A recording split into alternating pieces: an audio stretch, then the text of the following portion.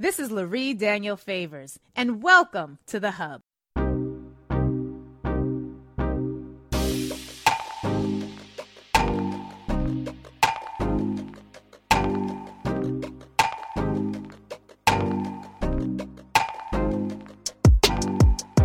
Let's talk about meritocracy. Can we do that? Okay, so like I said, people like Stephen Miller, who is like the evil genius behind all the evil things that Donald Trump did or wants to do. Stephen Miller has this idea that meritocracy is what we should be striving for. Stephen Miller has this idea that diversity, equity, and inclusion is destructive because it's not based on meritocracy and it's not based on merit. This idea that only the deserving are able to get access to the things. Only the people who are working hard and only the people who are intelligent, only the people who in his vision anyway, only those people are the ones who should get access to anything. He believes that diversity, equity, inclusion is illegal. He says that DEI must DIE. He's got all sorts of quips and quibbles and little commentary. And he believes in meritocracy. Meritocracy, this idea that only the deserving should get access to a thing. And this idea of meritocracy is really something, it's a part of the white American mythology that people tell themselves on a regular basis to help themselves feel better. And in fact, actually, Amina, let's go to there. Where is this clip? Hold on. Before we even get to this, where is the clip? Not welfare for the wealthy. Oh, man, there's a white man who speaks to this so powerfully, and he does a really good job. And oh, yes, here we go. Let's go to clip number 49, Amina. Bayard Woods on White History Month. Let's play that, and then I want to unpack this notion of meritocracy on the other side. We had Black History Month. You had always some white jerk in class be like, well, when are we going to have White History Month? Right. And what ends up happening, we have White History and they immediately outlaw it because what we actually don't want is White History Month. We do want White Mythology Month, but that's every month in America. So we end up with this outlawing talking about whiteness at all. For most of my life, whiteness was the freedom not to think about race. Right.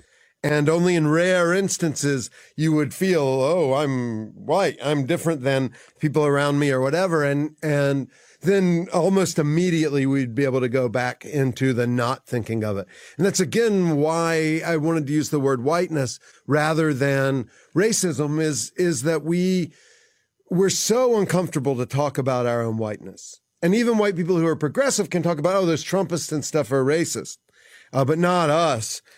It's only in down south, and it's only people whose family were here in the Civil War, and it's only, but thinking about the way that we always we become so uncomfortable every time we have to think about it was just on display every day with the backlash to 1619 Project, the backlash to critical race theory, you know. I hate that it cuts off there, but you see where he's going, right?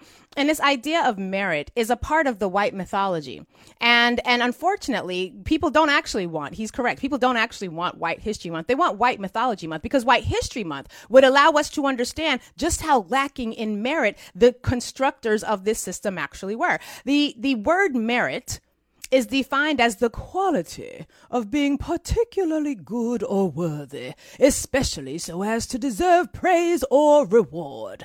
It is in the verb context to deserve or be worthy of something, especially reward or attention or punishment. Now, if we were really clear and we really were honestly asking for White History Month instead of White Mythology Month, that would allow us to unpack the myth of meritocracy, Stephen Miller.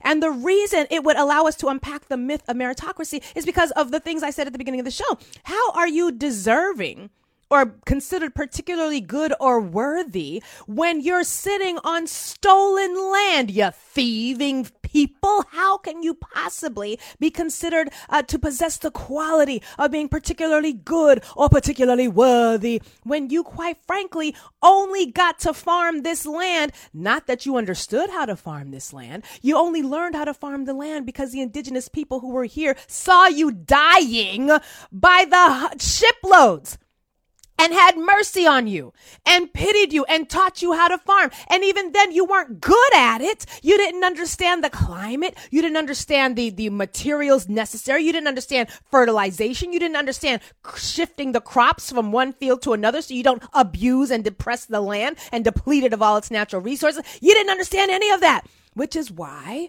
you decided to go, or your ancestors, I should say, decided to go to Africa after trying to enslave the indigenous and then realizing, well, they knew the land better than you and they could run away faster than you. And quite frankly, they were allergic to you because you were nasty. Your ancestors had so many germs and had so many diseases. Just breathing in your air was like sending a COVID spray into an entire community. They were allergic to your nastiness because they didn't even bathe in Europe on a regular basis.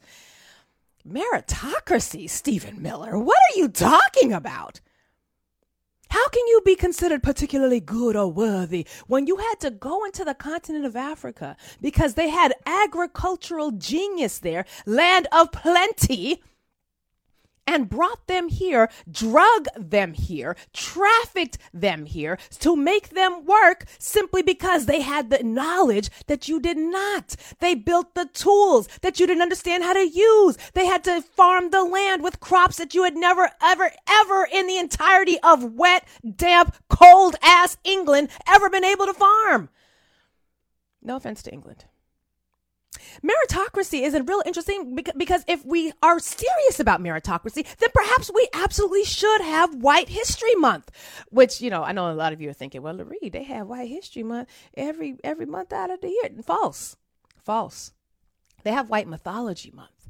I'm actually interested in having a White History Month because a lot of what we determine to be Black history, it's not Black history. A lot of what we determine to be Black history is how Black people successfully navigated white terrorism.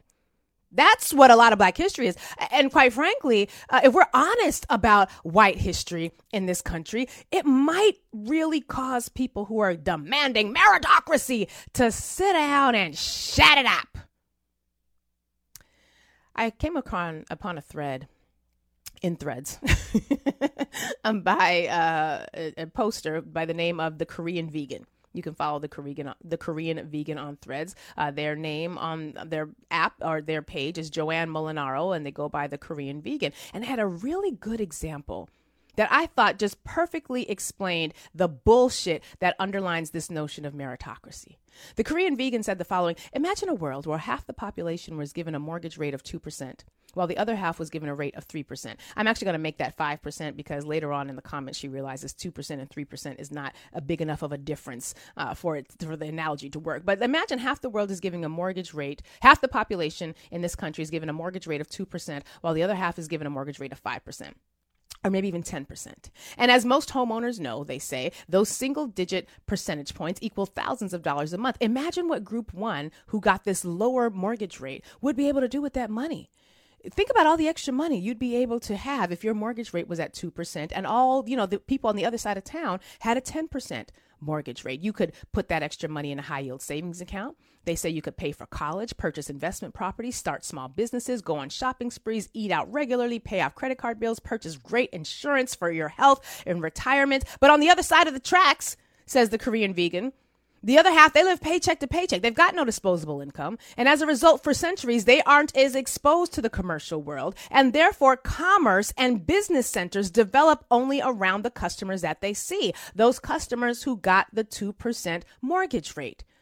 Businesses aren't going to see a lot of the people who got the 10% mortgage rate. So they're not even a factor in the policies for those businesses or in the way that community operates. The banks in that community are going to cater to Group 1. Higher education is going to cater to Group 1. The housing market, retail centers, restaurants, healthcare, all going to cater to the people who can afford to use their services, which are the people in Group 1.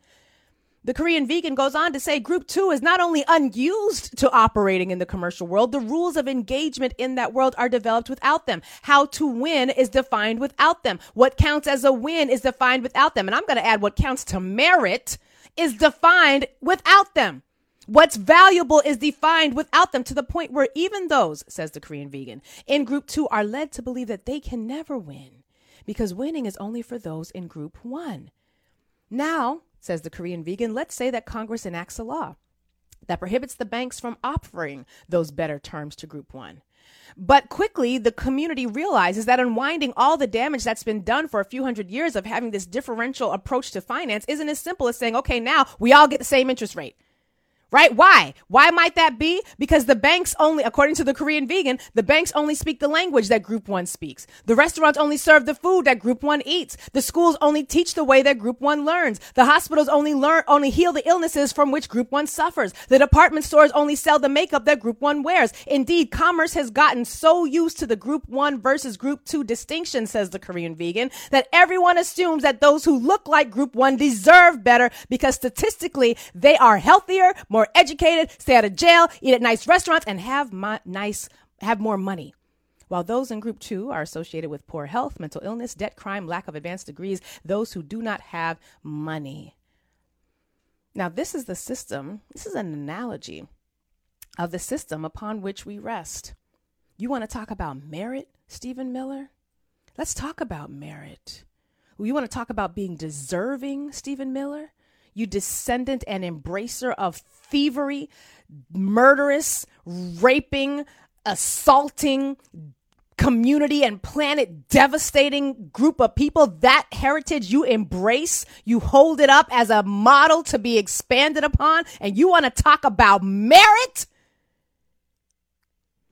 Yeah. So you're going to hear a lot about meritocracy in the days and weeks to come. And typically, the people who are advocating, we have to get rid of DEI because of merit. Typically, they are able to have that conversation without a whole lot of pushback, because who doesn't want to have merit? Who doesn't want to be deserving? Who doesn't want to be considered someone who worked hard and who is ultimately worthy of the thing that is sought? Fuck they merit. It ain't meritocracy at all. It's thievery. It's built on a whole bed of lies. Let's have White History Month, Stephen Miller. Let's have the conversation about merit, white supremacist America, because you ain't got none. Your ancestors ain't had none. The system they built was fucked up from the beginning until the end, and we are dealing with it now. And what we ain't gonna do is be made to feel ashamed of not succeeding in this bullshit-ass system, which is gaslighting at the heart. So you want to talk about merit? Let's talk about it. Let's talk about White History Month. And let's say it all with our full chest in the key of ancestral righteousness.